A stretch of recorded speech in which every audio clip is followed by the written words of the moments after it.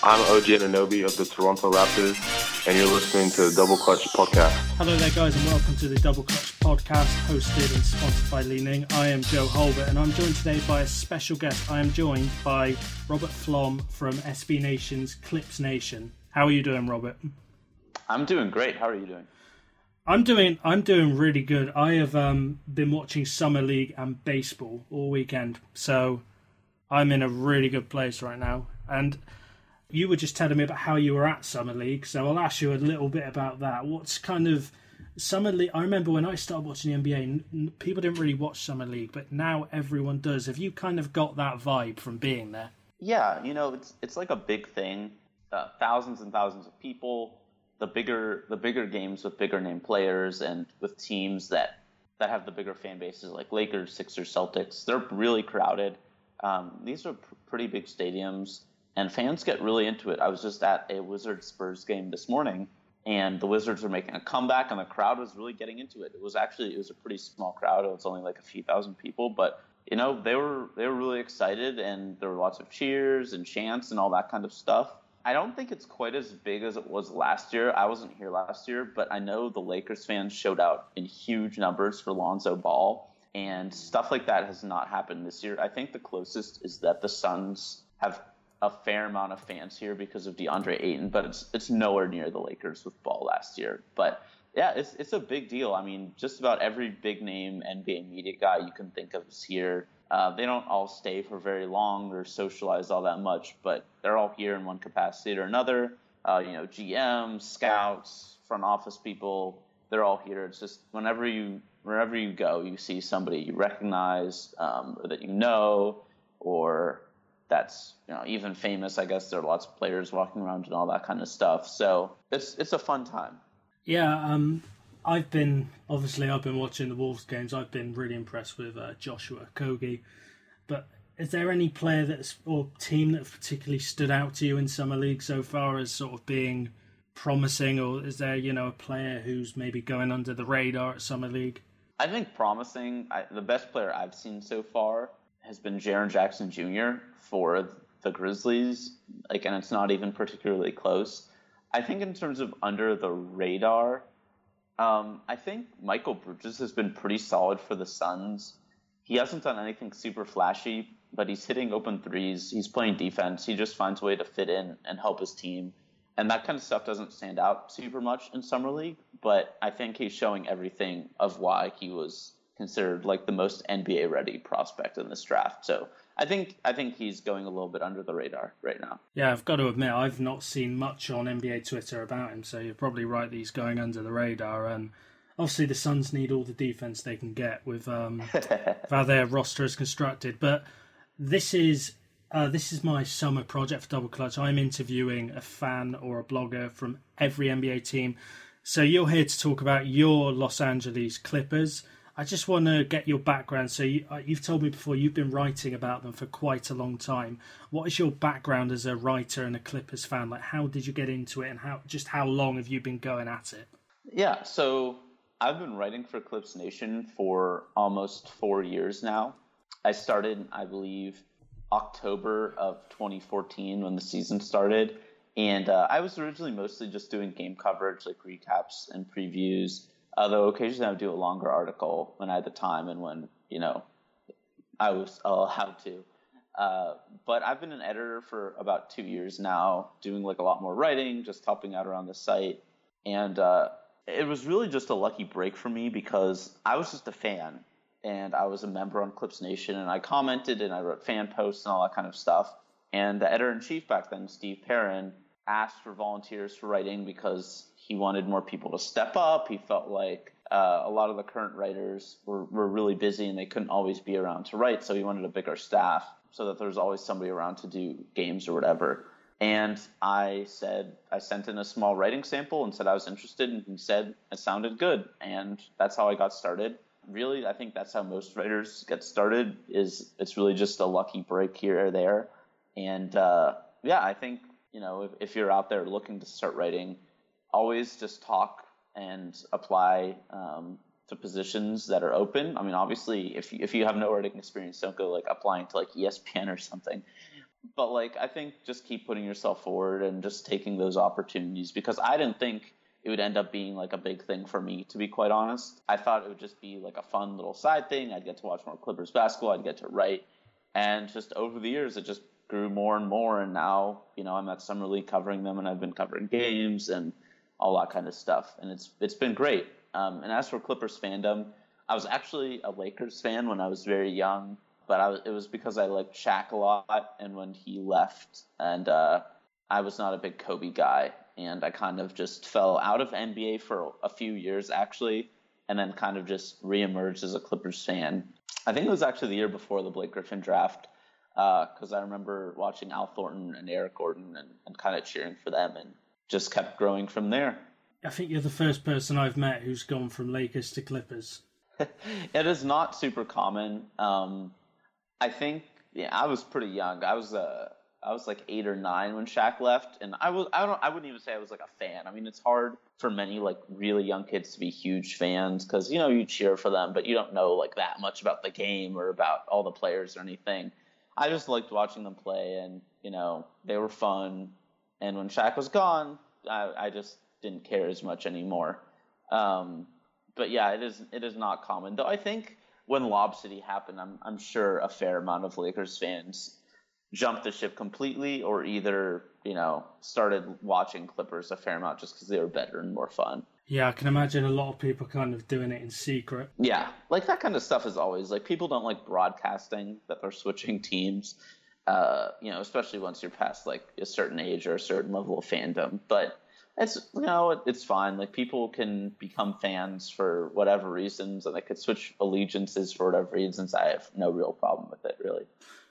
No, it doesn't bother me. I'm very much of the sort of do what makes you happy mantra. But we've got quite a big Clippers following in the UK. It surprises people when I say that, because I don't know why it surprised people, because the NBA is growing quite rapidly over here, and the Clippers were one of the most exciting teams. But we got a lot of Clippers fans, but I hope you don't take offence to this. But this past season, they were not high on British fans' league passes, mainly because of the time difference, but also because there was a lot of uncertainty. But that's how I'm going to transition into maybe sort of a mini season review. We're not going to look at the record and that. You missed the playoffs, but we're going to talk about the major talking points. And the biggest one is the Blake Griffin trade. Now, I spoke to you before we started podcasting, but I remember it was either your site or the fan side of Clipper site that put out a big piece. It got a lot of reads, a lot of interactions. It's basically, Blake Griffin, thank you. You meant a lot to us. Do you kind of echo those sentiments as well to what he was to the franchise? Or would you say you're a little bit more detached from him on a personal level? I was personally a little more detached. I liked Blake, and he meant a ton to the franchise. I think without him, there's no Chris Paul, there's no Lob City, there's none of that. And that was the most successful period in Clippers history, and it doesn't happen without Blake. So in that sense, he did mean a lot to the franchise, and I watched him for how many years? 7, 8 years, and watched him grow and become a better player and move past his injuries and finish third in MVP. And it was great watching him most of the time. He was a lot of fun. In later years, his athleticism declined a bit, and he was injured a lot more, and it wasn't quite as an amazing experience, but he was still a great player. He still is really good. But personally, I was never a huge fan of him. Just not really my type of player, my type of style. I like Chris Paul a lot more, and DeAndre Jordan. But Blake Griffin's trade was a massive deal for this franchise. Yeah, it was quite a shocking trade. I guess the popular take now is that Stan Van Gundy just completely panicked and said, I've got to get someone because I'm going to lose my job. Well, he lost his job anyway, but looking at the trade now, when it was made, were you at all surprised by it? I was a little surprised. I mean, I did not think he was going to stay the length of his contract, which was obviously, this massive 5-year max extension. But I did not think they would get off him that quickly. I know that they were looking to move him for other star or superstar players, but I didn't think they'd move him to the Pistons. That really never crossed my mind.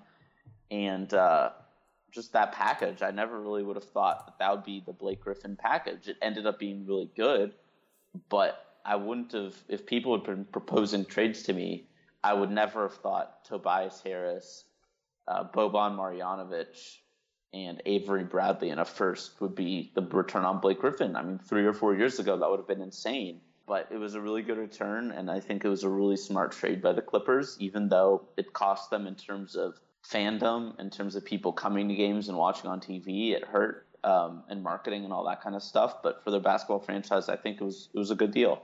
And see, I've so obviously on NBA Twitter now, you're seeing the rise of sort of advanced statistics a lot more. People are using metrics, and I've seen a lot of metrics that would suggest actually that Tobias Harris in 2018 is a more valuable player to an NBA franchise than Blake Griffin. Based on what you saw of Harris in the second half of the year, would you buy that, or would you still think Griffin is the sort of more valuable player? I think Blake Griffin is better, but I think Tobias Harris is an easier fit on more teams. And Blake Griffin is a guy who he's either a number one option or a number two option. And really, even with the Clippers, he was number one. Chris Paul was the best player, but Blake Griffin was the number one offensive option. And I don't think he's really good enough to be that on a team that's any good, at least without another superstar player like Chris Paul.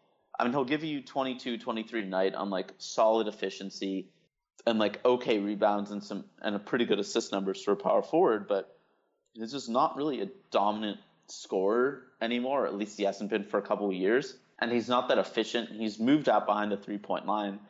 But while it's opened up his game a little bit, now he's actually taking too many jumpers and he's not getting to the hoop enough and getting to the free throw line. So I think he's still better. I think he's a more talented player than Tobias Harris. I think in a vacuum, if you put him on a league average team with league average players and Harris, I think the team with Blake would be better and win more games. But I think on most NBA teams, Harris is a smoother fit and would therefore be more valuable. And you also have to factor in contract because I think that's really important. He's going to be a lot cheaper than Blake even next summer when he signs his new deal. So yeah, and I think I'd rather have Harris at his contract than Blake at his contract, and it's not even close. As an overall player, it's closer than it was or anybody would have thought a couple years ago. I'd still give the edge to Blake though for overall versatility and better offensive game, I think. I think that's definitely fair, but one of the things I love about Harris is his versatility in play types. There's so much you can do with him. Whereas I've kind of felt with Blake, you might disagree, but he's got a couple of plays he's going to do all the time. Whereas Harris, you can get him in the P&R, you can get him spotting up, you can get him as a cutter, you can even use him maybe as a roll man in multiple occasions. But obviously, he wasn't the only player who took advantage of an opportunity when Blake Griffin left. Was there anyone else post All-Star break who stood out to you who maybe didn't get enough credit on the national level? I think Montrezl Harrell, definitely. With Blake gone, he was able to get a few more minutes. He was so good for the last few months of the season. It honestly started in, I think, January or maybe early February, which was after Blake was traded. But he was just fantastic the last half of the season. He was unstoppable in the post. Even though he's not that big and he's not like incredibly athletic, he's just so strong and he's able to get to that hook shot and the hook goes in. He can bully guys because he's so strong, and he is a thunderous finisher. He will go right at people and try to dunk over them, and that aggression proved to be really hard for most defenders to stop. And he was just awesome. I think his defense is a little shaky just because of his size, but he gives good effort out there. He's able to switch onto smaller guys because he himself is smaller than, like, say, DeAndre Jordan. He's not a great defender out on the perimeter, but he can stay with guys for a little bit. And just the energy that he brings every single night was incredible. And he's worth a lot of money. He's not going to get it probably this summer because of the market. But he was one of the best bench players in the NBA last year. I think he was probably the most effective bench big player in the NBA. He was averaging like 15 or 16 points a game just about on really good efficiency and playing in 20 minutes a night. And that's just an insane amount of production given the limited minutes. Yeah, I watched him a couple of times towards the end of the season, and he was absolutely deadly coming off of screens and just rolling to the basket. There's one game I remember I watched, it was Clippers against Utah, and he was absolutely destroying them on the inside. And why do you think he's not gotten anything this summer?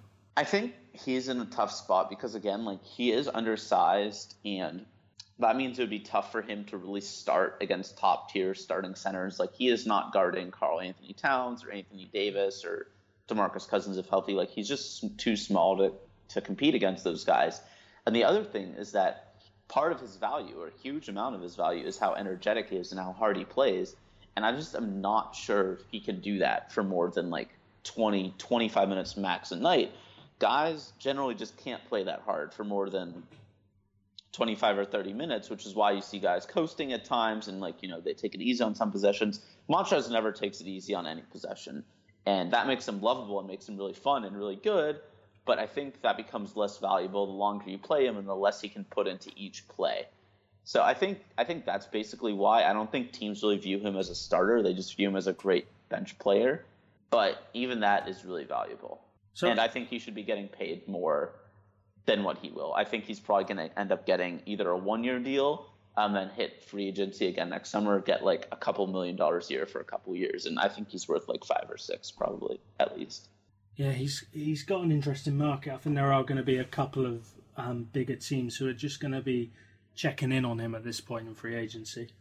I think that there will be spots eventually opening up.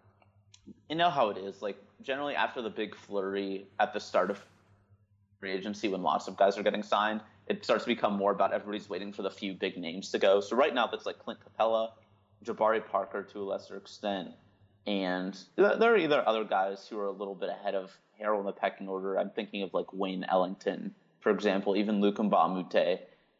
Veteran starters who can really help a playoff team, I think. And them and younger guys who are getting signed to like minimum deals and the rookie contracts and stuff. Those are the guys who are getting signed right now. And then I wouldn't expect Harrell until later. But I think some team will end up giving him some money. And then the question is whether the Clippers will match because he's a restricted free agent. Let's say he gets a 1 year, $5 million. Would you match that? Absolutely, yeah. Yeah, because who's sort of penciled in to start in your front court at the moment? Marcin Gortat is the starter, and Montrezl Harrell, if they bring him back, would play probably the same number of minutes. I'd assume they'd each get around 24 on any given night. Some games Harrell would probably play more. Some days Gortat would play more, but Gortat is the starter right now.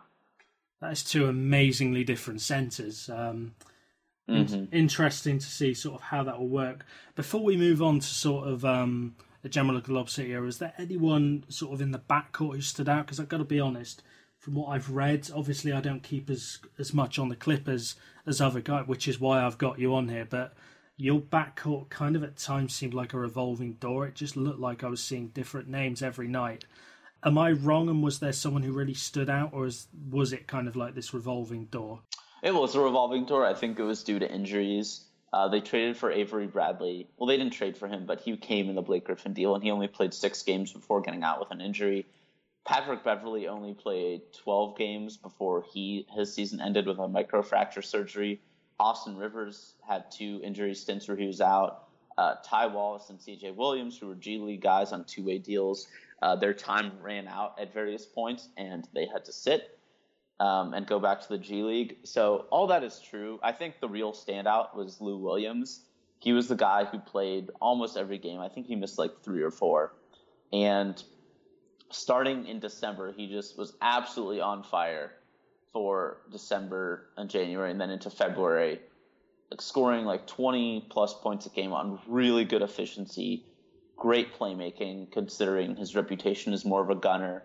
He was just phenomenal. I think that it's tough to find him an all-star spot because the guys who made it over him in the West are all very worthy, but he had an all-star level season up until the all-star break. And then after that, he really started getting worn down just due to fatigue and having to do too much. He's just not a player who should be relied on like that, but he was there every night. He was always scoring. He was always making plays. And he was just great this past year. He was awesome. Yeah, he's he's a player who sort of people always have differing opinions on, but obviously it's very clear from anyone who watched the Clippers regularly that he was absolutely pivotal. Some of the big Clippers guys in the UK, I'd wake up and I'd just see the real night owls of the UK who were staying up. I'd just see Lou Williams has got 20 points again, but yeah, it's good to have you on talk about the Clippers because again, it's not a team that we've really that we watched a lot of last year, but an era that we did watch a lot of was the Lob City era. Now, I don't want to bring up the Clippers-Rockets Game 7 where Josh Smith torched you, but now that Austin Rivers has gone, every player that played that night is no longer on the Clippers. So it was Chris Paul, JJ Redick, Matt Barnes, Blake Griffin, DeAndre Jordan, Jamal Crawford, Austin Rivers, Glenn Big Baby Davis, and Spencer Hawes. They're all gone. So on this podcast, we've talked a lot about those Clippers and said, it's very much a what could have been. Is that the vibe that Clippers fans get as well? Because you had a lot of bad luck in that era. I definitely think so.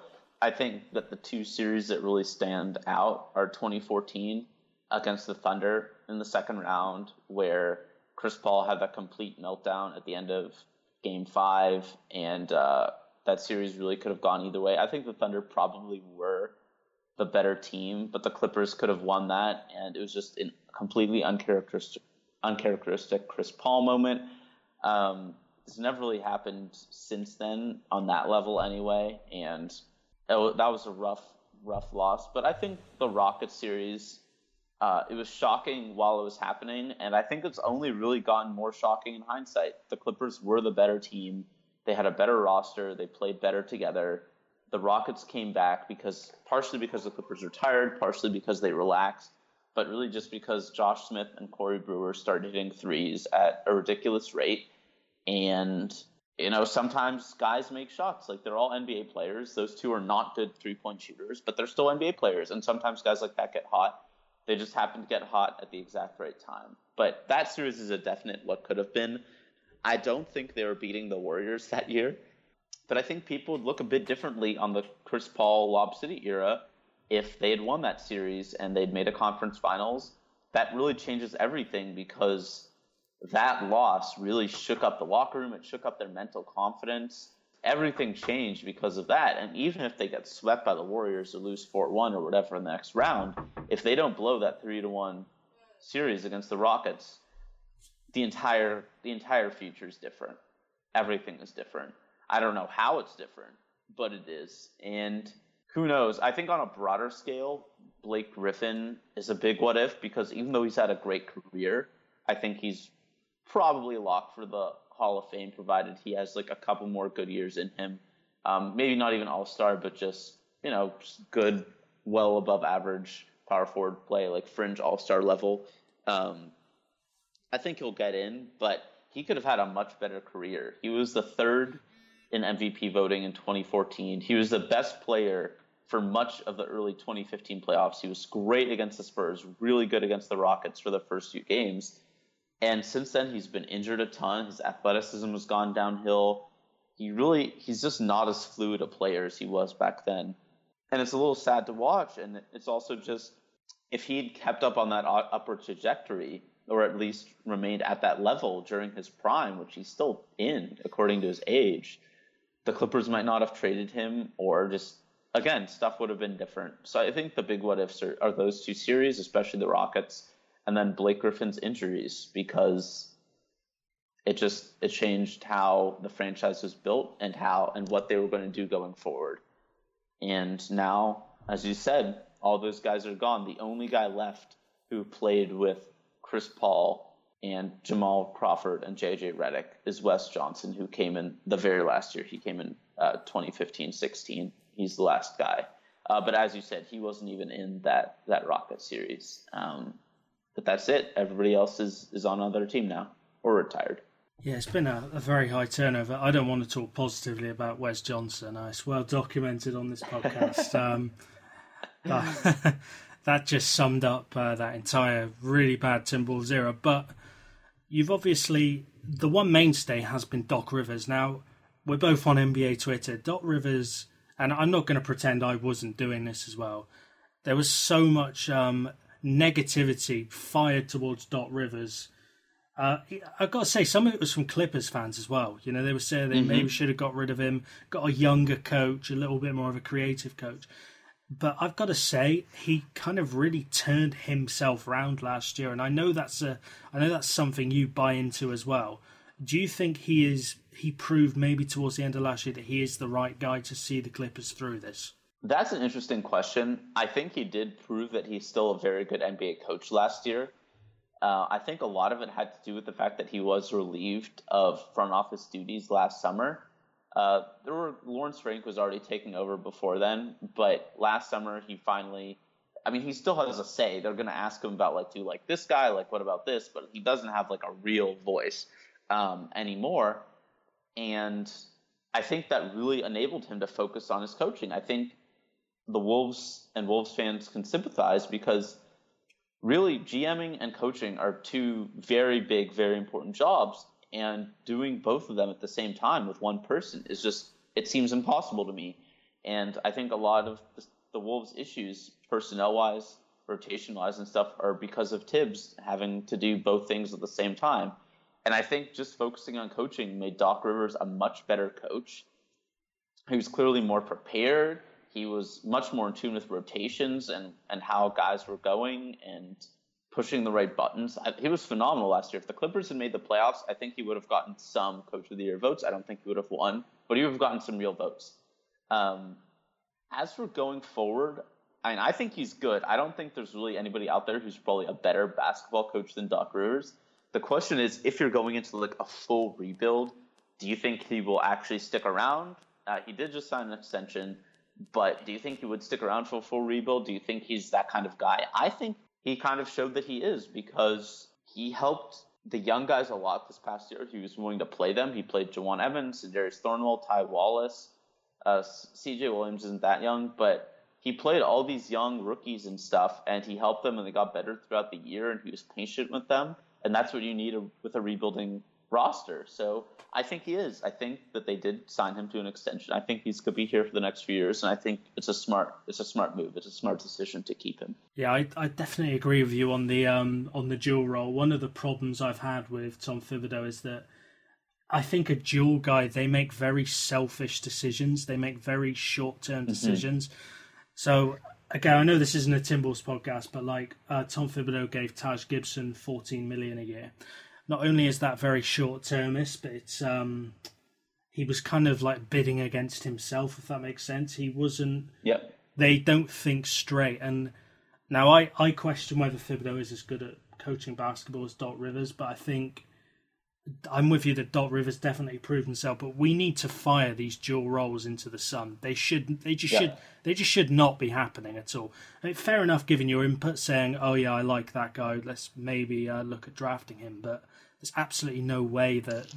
And I think Doc Rivers may, because of what he did this year, I think that may be the final nail in the coffin for that role. I think so too, and I think Budenholzer was relieved of that last summer as well in Atlanta.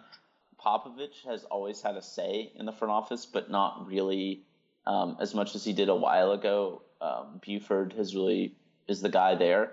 And then Stan Van Gundy was also relieved with the Pistons. So I think Thibodeau is really the last guy left. He's the only one of those. And, if the Wolves don't have a good year this year, whether because they're just not very good and don't make the playoffs or there's too much locker room turmoil or whatever, I think he's going to get removed from at least one of those positions, and I don't think we're going to see that really again. Maybe ever, but definitely not for a few years, because I think it's been proven to be a bad strategy, a bad tactic, and a bad waste of resources. Yeah, certainly. You've got to think long term as an NBA franchise. Mike Budenholzer, especially, he made some really questionable. He kind of committed to the core he had, and it's because he wanted to win games. But maybe committing to a core that's got a ceiling of winning 50 games makes you look good as a coach, but when you're running a franchise, you've got to look at the big picture. And we're going to look at now the Clippers' bigger picture. So we've talked about last season, we talked about Doc, but moving forwards, it's been a very interesting offseason. So we're going to start with the DeAndre Jordan departure. Now, again, we're both on NBA Twitter, so we see people fire out some hot takes, but one of the hot takes I've seen, I don't know if you have, but a lot of people are saying DeAndre Jordan is declining, that he's not the player he once was. Do you kind of buy that, or do you still think he's a very good player? I agree with both of those. I think that his defense is certainly not what it was 2 or 3 seasons ago. I think it is still an above-average defensive rim protector, and his ability to get not just double-digit rebounds, but like 12, 13, 14, 15 every single night is incredibly valuable. You know, he's also great at offensive rebounds, keeping possessions alive. That's all very valuable. But I do think his defense is not where it once was, and I think that he's so reliant on athleticism that if it ever really takes a step back, he's not going to be nearly as good. But I think he's still quite a good player. Like I said, he's still an above-average rim protector, probably one of the better ones in the NBA. Rebounding, still one of the best.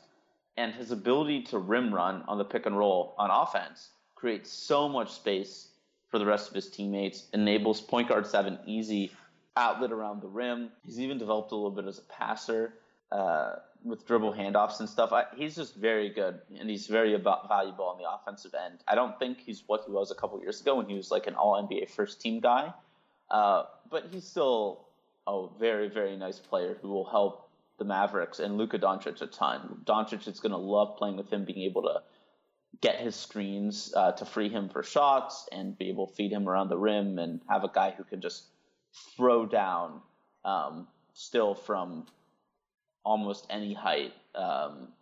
His athleticism is, again, a little bit worse, but he's still a very, very bouncy player on both sides of the court. So I think there's some issues, and the free throws have gotten better. They're still not great. He still doesn't have much of a diversity of offensive game, but he's still, I think, a top 50 NBA player easily. Yeah, so that's kind of where I think a lot of smarter people stand, is that, yes, he's not what he was, but he's still valuable. And even if he's not $24 million good for the Mavericks, only 1 year, and what he's going to do for the other players is something that I think a lot of people overlook. But I'm guessing you think it was the right decision to get rid of him now, considering where you are, or would you have kept him? So this is interesting. I think that DJ and Blake, though Blake is now long gone, are interesting cases in that the Clippers are in a very unique situation. They're in Los Angeles, which is one of the biggest markets in the United States. It's the second biggest market. They're crazy for sports, but the Clippers are way behind the Lakers. And last year, with Paul gone and Jamal Crawford gone and JJ Redick gone and just not as good a team, attendance was way down. TV watching was way down. Marketing was down. Everything was down. And they don't want to become irrelevant again. And one of the ways to do that is to keep your guys who you've had for a while, who fans have a history with, who they have connections with, who they'll buy jerseys, they'll support them. And I think there's a real argument to be made that even if you don't think DeAndre Jordan is really going to be a great player on the next Clippers team, on the next Clippers contending team, that he provides value in other ways, and that they might have looked harder into keeping him. From a basketball perspective, I think it's the right move. I think that they need to get younger. I think that they need to move on in just terms of how they structure their offense and defense. I think they need to modernize a little bit. But I think it is a risky play between letting him go and trading Blake in terms of keeping your fandom, because I think it's only going to go down from here unless one of their rookies is really, really good, or they're able to land a Kawhi Leonard or something. They don't have any guys who people can really latch onto very easily. So I think it was probably the right move to let him go, but I think there is some real downside there. So I'm guessing you think those attendances are going to take quite a big hit this year. Yeah, I mean, it was already took a massive hit last year, and I think it's going to be worse this year. I mean, there's not going to be any Blake. There's not going to be any DJ. Right now, I mean, the biggest player on the team is probably Lou Williams. I mean, Tobias Harris is better, but I think more people know about and get excited for Lou Williams. And while everybody loves Lou Williams, and he's not a guy that many people are going to pay to see in person. So I think their biggest hope, honestly, is actually a sad reversion to the Donald Sterling years, where the Lakers are just going to be outrageously expensive this year because of LeBron, and the Clippers are just going to be the cheap team that people can go to and bring their families and not spend $800 on tickets. I think that might be their best avenue, but it's certainly not a very glorious one. No, that reminds me a lot of. So I'm a Manchester City fan, and when I was growing up, that was kind of what we were. We were the little brother everyone felt sorry for because their bigger brother was just so much better than him. Obviously, it's not the case now, which I gloat about a lot, but it's quite depressing to be sort of in that shadow. It really is. I mean, I think Lakers fans are obviously through the moon about LeBron coming to their team, and I think most other NBA fans aren't really big Lakers supporters. They're not a super well-liked team across the league, but Clippers fans are really devastated by it because, if they'd kept their young guys and Lonzo and Ingram and Randall and built their way up, they would probably be fun. They might be probably about the same level as the Clippers, maybe more exciting, obviously a much bigger fan base, but I still think the relevancy would have been more even. But now with LeBron coming to the Lakers, everything just goes completely out of whack again. I mean, now it's back to like prime Kobe years in like the late 2000s when those Kobe Pow teams were making the finals and the Clippers were not good. And the Lakers just dominated Los Angeles. I'm not sure the Clippers are going to fall that far because they don't have Sterling. They have Ballmer, they have Jerry West, they have Doc Rivers. They're a better team. They're more professional. They still have some of that. But I think that there's a real chance that, people in LA are not going to care about them anymore. And LeBron's move was just, it had to be shattering for the Clippers. I'm guessing they knew. It was basically an open secret the last week or two, as I'm sure you probably know from just being on Twitter and listening to podcasts and stuff, that he was coming. But it was bad.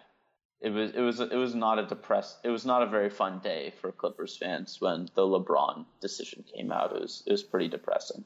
No, I can imagine. That's just bringing back memories of my childhood. But I guess that's a good segue in maybe to what the Clippers should do as a response to this. So you wrote an article the other day, which I read.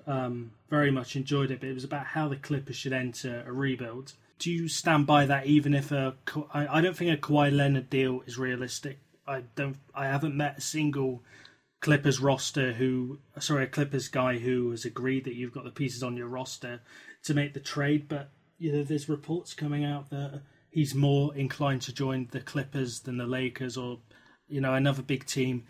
Do you still believe you should enter a rebuild, even knowing that you have a potential chance at Kawhi Leonard when he hits free agency? First choice should be to get Kawhi Leonard. I think within reason they should give up basically as many assets as possible to get him. He's a superstar. 2 years ago, he was one of the best players in the NBA, probably top 3. He's just phenomenal. He would be the best player in Clippers franchise history. I think if he's healthy and at that level still, he is better than even prime Chris Paul and Blake Griffin were, and those guys were both all-NBA players. So I think they should make that move. But I agree that it doesn't seem likely, at least right now.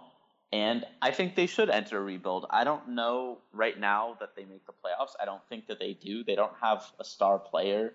The closest, again, is Tobias Harris and probably Lou Williams. And those guys are really good, but they're not good enough to drag this roster to the playoffs. I think they have some solid veterans. They have some promising young guys, but the West is stacked. It's only getting more difficult now that LeBron is on the Lakers and other teams are getting better as well. The Suns are better. I don't think they're going to make the playoffs, but they're going to be a harder team to beat on a day-to-day basis. Same with the Grizzlies. And I can't see the Clippers with this roster making the playoffs, but I think they're going to be good enough to not get a horrible pick because I think there are a ton of East teams that'll still be pretty bad. The Kings will still be bad. I think the Clippers will still be better than like the Suns and Grizzlies. And, that puts them at probably around 10th again, which is a solid pick. And with the way the lottery is shifting, it'll give them a decent chance at a top pick. But I think they should be worse. If you're going to be in the lottery, you should be farther down the lottery. And I don't think really being competitive and winning 40 games compared to 30 and dropping 3 slots in the draft order is worth it. No, and it's kind of that purgatory that you can get in. And so I follow NFL as well. You can't really end up in purgatory in the NFL because like having a top pick doesn't necessarily matter as much, but in the NBA you absolutely can, and that's my fear for this Clippers team is that you might end up there. But you did have 2 picks in the lower lottery this year now, so I want to go with the second guy you chose, which I remember you said on draft night you will not see a bigger reach than Jerome Robinson. So Jerome Robinson, shooting guard out of Boston College. I hope I've got that right. Yep. Why do you hate the pick so much? What was it about it? So I will say that I don't think he's a horrible prospect. I think that he could be a good NBA player. I think he's a really good scorer. He's a really good shooter. I just think, like I said, I think he was a really big reach at 13. He's a shooting guard, basically, but I think he's a little undersized. And defense has very varying opinions. Some people thought he was one of the worst defenders in college last year. Other people thought he was okay. Some people who did think he was awful and agree with that still think it was because he had so much offensive responsibility and was told not to foul. And his coach basically told him not to play super hard on defense, which I think is possible, but I don't know if that is really a great sign anyway. I think he would have been a perfectly fine pick in the mid to late 20s. I mean, if in the early 20s even, sure. But at 13, there were several prospects on the board who I think were much, much better. And it was just a reach. And the reports after the draft came out that teams right behind them were also thinking of drafting him, which might be true. But it still doesn't make me feel that much better about it. I think he's going to have a nice career. I think he's probably going to be a good scoring guard off the bench for a number of years. But I just don't think he was worth the 13th pick in the draft. He was very divisive. He was a quick riser, or he was a guy that that people were just hate. So I've got Jackson Hoy's big board up. He had him at 58. Bleacher Report, I don't know who wrote this one, but they had him at 12. So, sorry, 13, excuse me. But do you kind of... I'm guessing you took a little dive into his tape when you drafted him. Mm-hmm. Yeah, I mean, I think he can really create his own shot. And his scoring is pretty advanced. I mean, he is a junior, so it makes a little more sense. But he's an advanced scorer. His form is very nice on his jump shot. It's smooth. He gets up quick. He gets good elevation. He has nice handles. They're not amazing. He's not, Jamal Crawford or Kyrie Irving, but he has nice handles. He can create separation. He can get to the hoop. But my worry with him is that when his shot is not falling, I'm not sure what else he does. He's not a great rebounder. He's not a great defender. He's an okay passer, but that is not really his game to create for others. And he's also a guy who had the ball in his hands a lot in college. So a guy who needs the ball a lot and who likes to shoot a lot can be awesome. Just look at a guy like Steph Curry or Kyrie or Dame Lillard. But Jerome Robinson is just not on that level of shooting or scoring. At least I don't think so. And that's why I think the Clippers are smart to play him off ball a little bit more, because if you can get him to play off ball, then he becomes a little bit more of a traditional shooting guard. And, at the very least, he provides spacing. He's creating room for other guys. He's drawing the defense's attention away from the ball, whatever. I think he's just not a super well-rounded player at the 13th pick. And there are better guys available. But there was some promising stuff. Like, I do think that there is a chance that if he does learn to become a little bit better handler in the pick and roll and looks for players a bit more, he could be a point guard and could be like a really good scoring guard. But I think it's more likely he becomes just a good sixth man, which is a nice player. And if you get him for cheap and he's good right away, like, that's a fine pick. But I had some guys who I like better. And whose tape I thought was superior, and they're younger and they have more upside. I don't see all-star in Jerome Robinson. I see a guy who at best is probably could be a good starter, and I think tops out as a pretty good sixth man. So I don't think he's bad. I wasn't, moaning about the pick after my initial shock where I was just completely surprised. But I think that there's some stuff left to be desired there. I think that's fair enough. That's kind of the vibe I've got, is that people have NBA fans always do this. Even if they hate a pick straight away, they'll kind of warm to it after a while. Yeah. Oh yeah. That was like me with Justin Patton last year when he when we drafted. I turned the draft off. I said we've already got like 25 centers. Why have you taken another one? I kind of warmed to it, and actually, I got a similar vibe. Like I saw Patton as this kind of potential bench piece, but nothing more. But your other first round pick, it looked like Charlotte had snagged him. Then you did a trade. Shea Gilgeous-Alexander. Now, I've got to be honest, I wasn't big on him. I thought there were a couple of issues. I questioned whether he could create for himself in the half court, even if he could create for others. But what did you make of that pick? Were you bigger on that one than Robinson? Yeah, much. I like Shea a lot. He wasn't my favorite pick at 11. I like Miles Bridges better. I mean, at 12, because the Clippers traded up, and the Hornets, who they traded up for, actually selected Miles Bridges. I like Miles Bridges a bit better, and I also like Zaire Smith better, who ultimately went 16th to the Suns, and then was, of course, traded to the Sixers. I liked both those guys better, but Shea, I think, I need to go back and look. I think he was third on my board of guys available. I like him a lot. I think he's probably, again, not going to be an all-star, but I think he's going to be a very good starter if his shot pans out. He's very smart. He plays at a great pace, good passer, really good running the pick and roll, and just a steady presence. And that's invaluable for a point guard. Both of them have gotten rave reviews in terms of intangibles, teammate, just being good guys, which is it is really important. But Shea just seems like a very smart, heady basketball player, and you can never have too many of those guys. So again, I'm not seeing a guy who has like the athleticism or scoring to really be, a top 30 NBA player. But I think he could be very good. I think there's an outside chance he could get to an all-defensive team or two as well if he puts on a little muscle and can really switch like 1 to 3 and maybe even 1 to 4 due to his height and length. Yeah, it was a very interesting draft, but you've gone there. So I'm guessing you would have preferred you wanted a Bridges-Smith duo at that point in the draft. Yes, my ideal would have been stay at 12, let the Hornets keep Shea, even though I like him. Select Bridges at 12, Zaire Smith at 13. That would have been my ideal. Well, Doc Rivers and Jerry West and Lawrence Frank, they went in a very different direction. And Shea strikes me as this sort of traditional point guard. I don't like to label players, but he strikes me as the kind of point guard that Doc Rivers would maybe like to work with. Yeah, I definitely agree.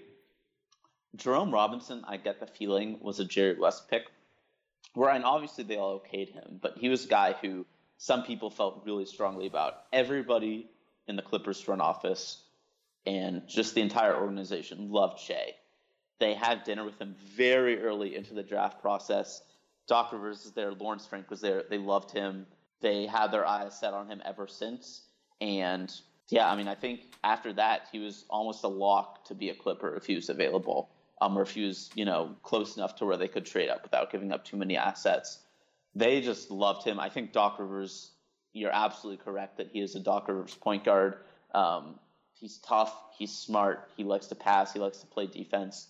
Doc is going to have a phenomenal time teaching him up and coaching him and giving him tips on how to run a team and how to be a good leader on the court. I think it's honestly a great fit with the two of them, and I think that is another reason to be hopeful about his development. Is that there are not many coaches I think who are better suited to help Shea than Doc Rivers. Again, not necessarily my ideal draft pick, but I think he's a very good prospect and a good fit on the Clippers team. Well, that was good. It was good to have you on to talk about the Clippers. As I've said, it's not a team that... I hope you don't get offended by that, because some fans of smaller teams get really upset at the idea that... And I say some fans, that was what I was in the Timberwolves dark days. I was like, how are you not watching the 12 and 70 Timberwolves? But it was... have you got anything else you'd like to add on the Clippers? I'd just like to say that I think they will be fun this year. I know a lot of people really liked watching them last year. They thought that with a lot of those veterans gone, especially after the Blake Griffin trade, they were just a very fun, likable team. I like all the guys on the team personally. I think they're all good. They're fun. I think they'll play an exciting brand of basketball, probably be good offensively, not so great defensively, just like last year. But if the Clippers are playing on East Coast time, a time where it's easier for you guys across the pond, I guess you can say, to watch them at a reasonable hour, I think they'll be a great team to watch. I don't necessarily think that you should go super far out of your way to watch them. Whereas the Warriors are always worth a watch. The Lakers and LeBron are going to be super popular, but the Clippers should be a really fun watch. And when they're playing good teams, I think they'll stand out really well. They're very competitive, and they're going to play hard every single night for Doc Rivers. I definitely agree with you. I will be trying to keep on. And thank you for coming on. Thank you for having me. No, it's all right. It was again. This is my project, so I don't know who's up next, but you were the first. I hope you're honoured to be the first. But yeah, as I've said on our website at the moment, we've got a lot of articles. Going out, a lot of new contributors, and stay tuned for more updates. I was at the NBA 2K event in Athens. We will be podcasting about that as well. But for tonight, it's goodbye from me, and it's goodbye from Robert.